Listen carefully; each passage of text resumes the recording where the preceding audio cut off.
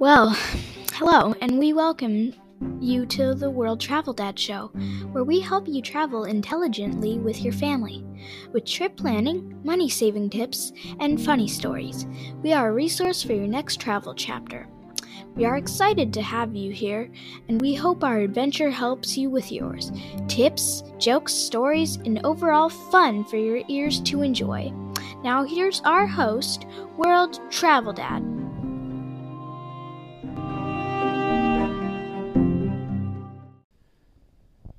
What's up? It's the World Travel Dad Show. Our motto is, don't wait till you're 65 to start traveling. This is the third Bali edition. I just did it again. One of the kind listeners had written in after the last couple of episodes. He said I smack my lips like an Egyptian camel. And I couldn't agree more, so I'm going to watch that. That was such a nice thing to say, but it's kind of a habit of mine. And it's a work in progress. I mean, this whole show, of course, is a work in progress. Our listener base is growing. It's very exciting. We have a lot of subscribers. And I only have one mom, so I know they're not all my mom. The sad truth is, my mom is not even a subscriber. I don't think she knows what a podcast is. Today's episode is very important. We're going to be talking about things to do with kids in Ubud, Bali. So imagine for a moment that you are taking the trip of a lifetime to the great country of Indonesia. You're coming to Bali, of course, because that is a fantastic place to start, and perhaps that's the only place you're going to go while you're here. There's so many different places to explore. We are based in Ubud currently, and there are so many things to do with kids here that our kids have had a terrific time. And your kids will as well. But it's tricky. And so what I wanted to do is I wanted to do a rundown of some of the major attractions for children, some of the things that we've done to pass the time. We will be staying in Ubud for a month. That may be longer than what your trip is. But if you're coming from the States, you're going to want to allot yourself a couple of weeks at least. Don't try to do the trip in a week. It just is too much travel to get down to this part of the world. To get down to Southeast Asia, it's, I know I mentioned it before, but it's so cool being in the Southern Hemisphere for someone like me who has always been in the Northern Hemisphere. And it's such a different experience, and it's one that if you can do it, I highly recommend it. And it will change the way that you look at the world, and your kids will really broaden their horizon. But before we get into my review of some of these schools, camps, I always like to do some housekeeping, of course. And I already talked about the lip smacking.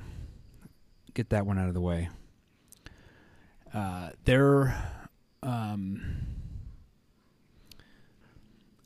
always talk about currency. That's a big interest of mine when you're traveling to all these different countries.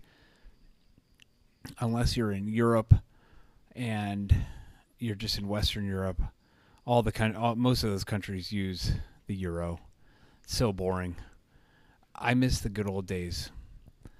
You know, I traveled to Spain and Italy back in the day. You know, I was just telling my kids the other day, Spain had this thing called the peseta. Italy had the lira. I mean, those were some really fun currencies. Of course, there were French francs. But I didn't go to France back then. The only time I ever have been to France, they were on the euro. But love those old currencies. And one cool thing about Southeast Asia is you're going to have a lot of exposure to these different currencies. Here in Indonesia is the rupiah, and it's currently 15,000 rupiah to a US dollar. So when your dinner bill is $1 million, you're going to initially be terrified, but it's okay. It's not that much. And, you know, the other day I was walking down the street with my son, and, you know, back in the States, if I see something silver, I'm picking it up. I mean, that's worth the bend. But we kind of had a debate. I mean, what's the lowest denomination you're going to bend for? I mean, they have 500 rupiahs. 500 rupiah, we calculated it's less than a penny. And so I don't bend. And it feels weird. I mean, I picked up a 2,000 the other day. And when I really thought about it, it was a dime, maybe. And I was so excited to get a note. I mean, it's a paper note. It's a 2,000 paper note. And paper notes, I'm always so excited when I see them. And but I shouldn't have been that excited. And that's why it was there. I think, you know, nobody picked it up. But I was the sucker gringo. And I learned an important lesson. Oh, and speaking of kids, you know, we've been traveling for quite a while. We just celebrated our 4-month travel anniversary. I always like to make a big deal about that. And it kind of hit me that, you know, there are some things that you can't plan everything. And one of the things you don't really think much about are haircuts. You know, you're going to end up cutting your hair while you're abroad. And we all look like clowns right now. The first haircut that I got was in Sweden, and the person didn't speak any English. And I just gave her a look like, my life is in your hands. And she just took it all off. I looked like I was going to basic training. And I recovered from that. That was fine, but it was strange at first. And just, you know, you have to get used to that. And then when I was in Paris, I got another haircut. And I speak some French, and the lady didn't speak English, but spoke some French, and I thought that might help out. It was a little bit better. I'm just starting to recover from that, but I still look like a clown. And my son wanted to have his mom cut his hair. And lo and behold, now he has a complete mullet. And there is something to be said about mullets. First of all, if you're in this part of the world, there are a lot of Australians here. And I don't know how this happened, but the mullet is stylish in Australia. And that's not okay. There are certain things that shouldn't be stylish. And I can't tell if they're being ironic, but it's gotten way out of hand. It's out of control. And Australians and the mullets is completely out of control. But now my son looks Australian, so maybe he's just trying to blend in a little bit. I don't know, subconsciously. Oh, one final note here on the last episode. I mentioned there are many wonderful countries in Southeast Asia to visit. And I may have erroneously said that you should try to visit Myanmar. And that was a big mistake. Don't visit Myanmar. There is a lot going on right now. There's government crackdowns. The junta apparently are killing protesters. So I hope that you didn't start booking your travel plans in Myanmar. I had heard from a friend that, I don't know what I heard. I thought she said that it was a great place to visit, but that could have been a long time ago. And Maybe I misheard her. I don't know. Maybe it wasn't Myanmar. It sounded weird when she said it. I thought, Myanmar, eh? Okay. Well, take your word for it. I'll go tell all my listeners to head on over to Myanmar. Don't do that. Okay. So, anyway, back to you imagining that you took your kids to Ubud. It's not a walking city, so you can't go and walk around. I still can't get over that. I never will. It's something that bothers me, but I'm very glad that we came here. I'm not taking anything back. The first place that we went with our friends is called Good Day Ubud. I would describe it as like a hotel pool, but without the hotel. So you're only there for like a couple hours, but you can get some lunch, and you've got this great pool. You've got places to lounge with seats. You have to be carted back on this path through the rice fields in an ATV, which is kind of fun. And that, I recommend that. In fact, we're probably going to try to go this week, our last week here. We're going to do one more day at Good Day Ubud. The World Travel Dad BCI, the beer cost index, it was a little bit high. And I'm still thinking about it, but I can look the other way on that. So, Good Day Ubud is a good place to take the kids for a few hours, and the grown-ups can relax as well, and a good place to get some lunch and do some swimming. The next place I wanted to talk about is the Water Temple. This is a famous site in Ubud. It's about 30 minutes by taxi from downtown, and I highly recommend it. It's a holy site, and there are a lot of different sort of rules and things you need to know and research before you go. So for this one, you should get a guide. We actually met a cab driver who said he would take us there, and this is what I mean by guide. I don't mean going and contacting some agency who's going to take some big cut and getting ripped off like a gringo. I suspect that, and this is what our cab driver had indicated, this water temple is frequented by locals, and it seems like everybody knows all of the mores and the rules, and it's almost like most cab drivers would be able to serve as an adequate tour guide. That's my suspicion. And so I don't think you need to get some specialized tour guide for the water temple. So we went up there a couple of days ago. We left at 8:30 and we got back at 11:30. And it was a great experience. It was really a neat thing to do. You end up submersing yourself in this holy water, and you wash away the bad spirits that might be inhabiting your body at any given time.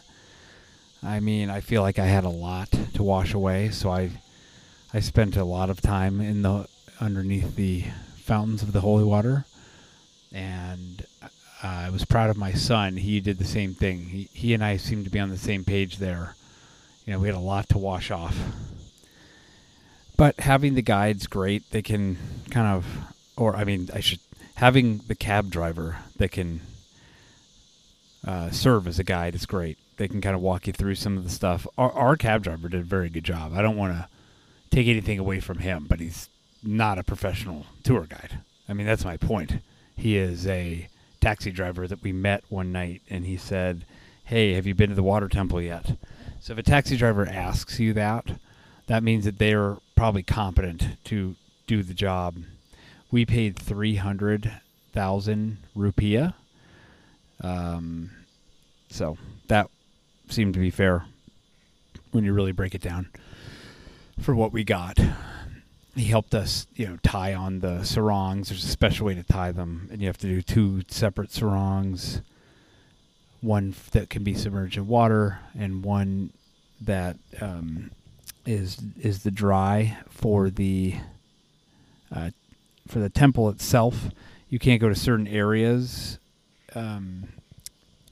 I believe because you're not, if you're not Indonesian, I think you're restricted, and that was fine with me. We got to see plenty as Westerners.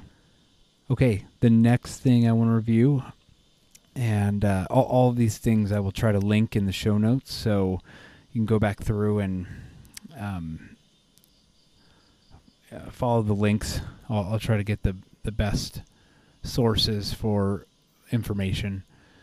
This next one is the Sacred Monkey Forest. Now, this,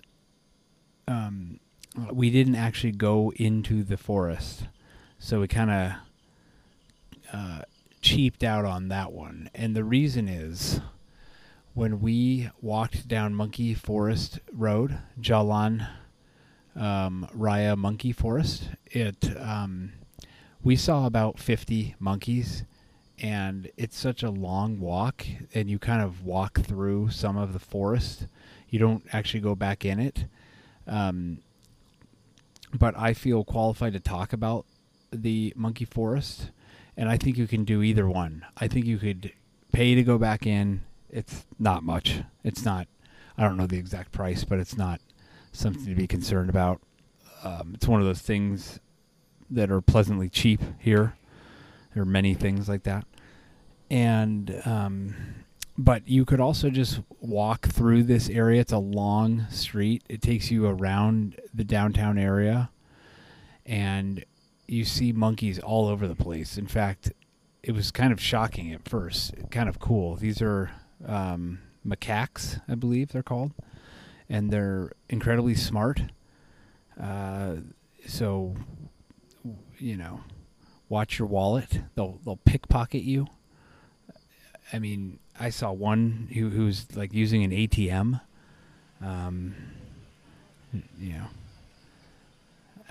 So they are very smart, and they're very interesting to look at. And like I said, we saw 50 of them walking back to downtown on Monkey Forest Road. So really cool there. That could be a couple hours for you. That was a huge hit with our kids. They thought it was so cool. I mean, I did too. I mean, I'm acting like I see macaques in a sacred forest all the time. I mean, that was something that was new for me too. Okay, now getting into the schools. If you're going to be in Ubud for more than a couple of weeks, you might be thinking about doing the digital nomad, the world schooling thing that we espouse and talk about a lot. And you're going to need to know about the schools. And so I can tell you about a couple of them. One of them is the Green School and the Green Camp. So these are two different things. The Green School is for digital nomad families to enroll their kids in a full-time educational curriculum. At least that's how I understand it. This is run by a long-time entrepreneur, American, I think, who's possibly been in Ubud since the 70s. I mean, this guy, I can only imagine what the guy looks like. I wish I could see him. I guarantee you he doesn't wear shoes a lot. But we didn't do the Green School. We did the Green Camp. So this was a 3-day camp that my daughter did. And I mentioned this on another podcast.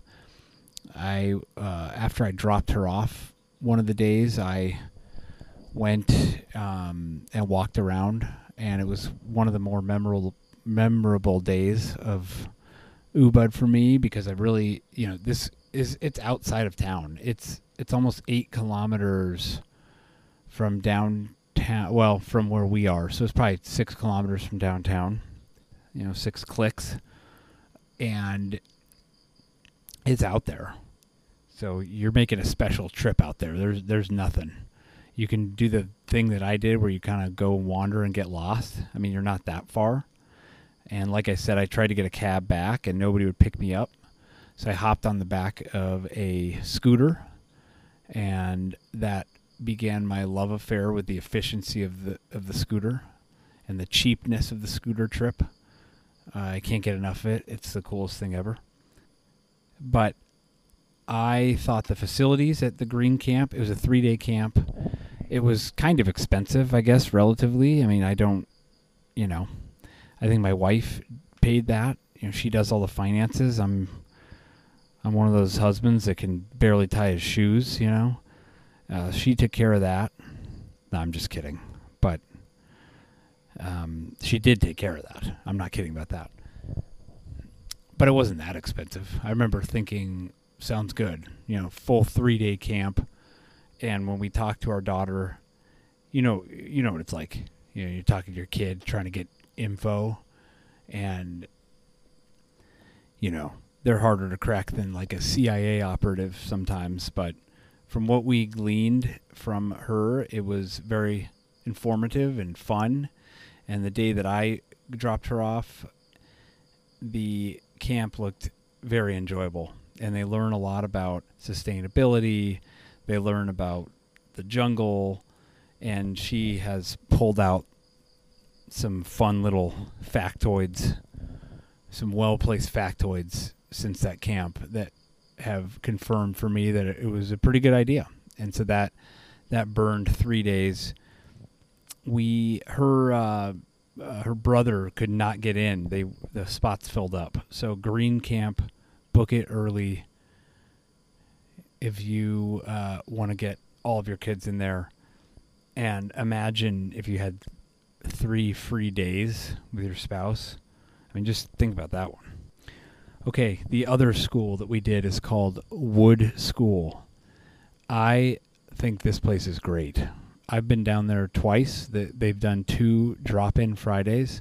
This is another one of the educational curriculum schools where if you're a digital nomad, you could enroll your kid full-time.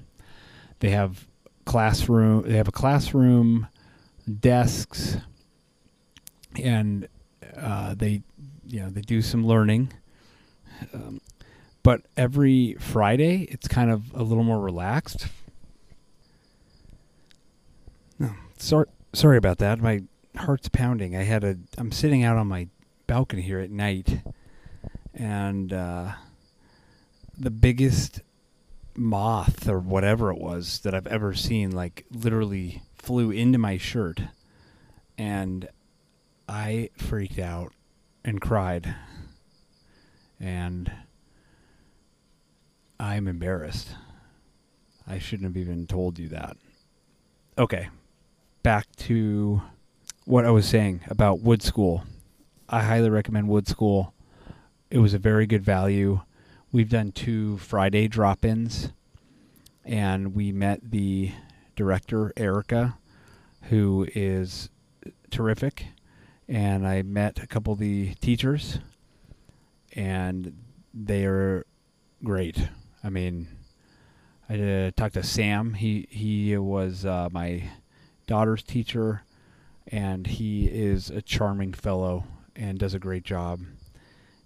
And it's not as far as Green Camp.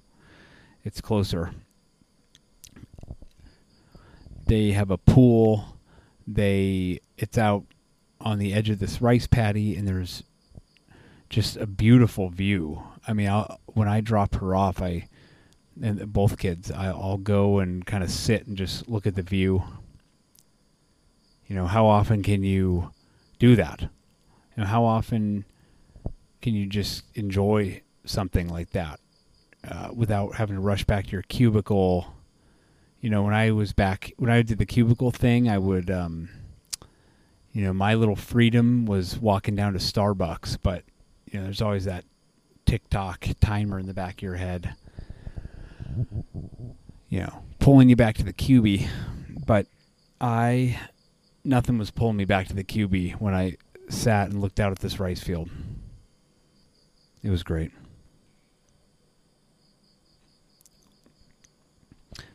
Green school. So I would say wood school would be what I would recommend. Not knowing much about the green school curriculum, but having met the director, Erica, over at Wood School, I highly recommend it. And then there are a couple of other honorable mention things here. There's something called Titi Batu, which is a workout. It's a gym. It's a large gym with pools. And every Sunday they do a family day. We happened to be there last Sunday, and it was kind of mellow. We got in there, The pool area for the kids and the families was a little smaller than I expected, I'm not going to lie, but I soon kind of got over that. It was a little more mellow than I thought until it wasn't. And this place totally went off. They like raised the roof, burned it down. Some lady got on a mic, got all the kids like doing these games. They had a foam cannon at one point into the pool. I've never seen anything like it. And in fact, it was kind of overwhelming. We actually skipped it this Sunday. Everyone's kind of a little under the weather, but Titi Batu I recommend this. I think you do it one time. I think it was really fun. It was, I think it was $500,000 for 4 people, but you get a $250,000 drink credit for that. Food and drink credit. So for all intents and purposes, it's only $250 for the entry. And we had lunch there, and it was great. And we had drinks there too. They had the arak, which is the rice spirit, which I love, but it doesn't love me back. I mean, it'll give you a headache, but if you drink it in the middle of the day and don't overdo it, you should be fine for sleep. And it's also really cheap, and it mixes really well with these fresh juices here, and they have that drink. So not to go too far down the alcoholic drink path there, but Titi Batu gets a thumbs up. And then we went to the public library, and I don't know the name of it, but I will tell you, if you're in Ubud, there is a soccer field. It's just, it's called the soccer field, and the library is right there. It's right off of the side of the soccer field. So that's an easy way to find it. And this place is really cool. You could rent books. You could purchase used books. And for about $7, we got 3 books. It was a great value. I love a good used book opportunity. That's something I really geek out on. There's just something about books, paperback books. I know I'm dating myself. I don't really use an e-reader or a Kindle. I don't know what you call those things. I mean, I know I'll have to eventually. I think the world's heading that way, but I like my paper books, and I like that historical kind of feeling of having a paperback. There's a history behind it. The author's talking to you, people who have read it before you, or you're kind of communicating with them. I don't know. There's something ethereal about it, and that's something I geek out on. But I really liked the library, so take some time to head down there, replenish your used books supply. And then finally, Zest Cafe is a vegan paradise. I don't do the vegan thing. I think I don't get it. But, vegan people don't care that I don't get it. But I will tell you that Zest is going to turn me into a vegan. The food is tremendous. It's kind of up on this hill, and every Thursday from 9 to 11, for 100,000 a kid, they do this little art class with a young lady who is not Indonesian. She's from some European country. I haven't asked her, but she will help your kids do some crafts, and they're in the shade back there in this courtyard, and for 2 hours you get to go have some coffee with your spouse, and we've done it a couple of times, and we'll probably try to do it one more time if possible, and it's pretty cool.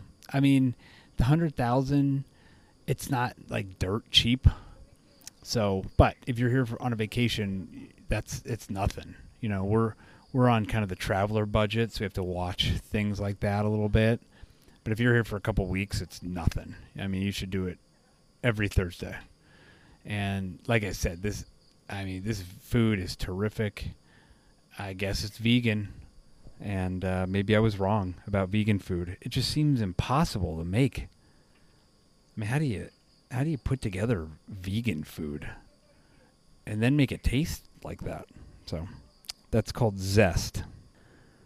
So that's it for the rundown. I hope that that's helpful if you're bringing your kids to Ubud. It's a very kid-friendly destination, but it's tricky. You know, you can't just walk out and find things. We're going to be going to Sanur, which is closer to the beach. So I will be doing episodes from Sanur for a couple of weeks, and then on to Singapore. And wherever you are right now, I hope that you're not still dealing with the COVID nonsense. I wanted to do a brief note on that. I was concerned about Southeast Asia. I mean, of course, China's been in the news a lot, but I was just worried that maybe they treated COVID a little bit differently down here. Now, Indonesia, technically, I think they still want you wearing masks inside, but nobody has stopped me. And I'm not like one of these, you know, Ted Nugent right-wing types, but I think they kind of are relaxing that kind of informally. It looked like Singapore, where we're going next, is also a little bit more relaxed. I heard the Philippines is still making you wear masks. Hey, Manila, 2021 called. They want their pandemic back. I mean, I just feel like, can we please? Nope, not going to do it. Not going to get political. Hey, thanks for joining us, and we'll see you next time on the World Travel Dad Show.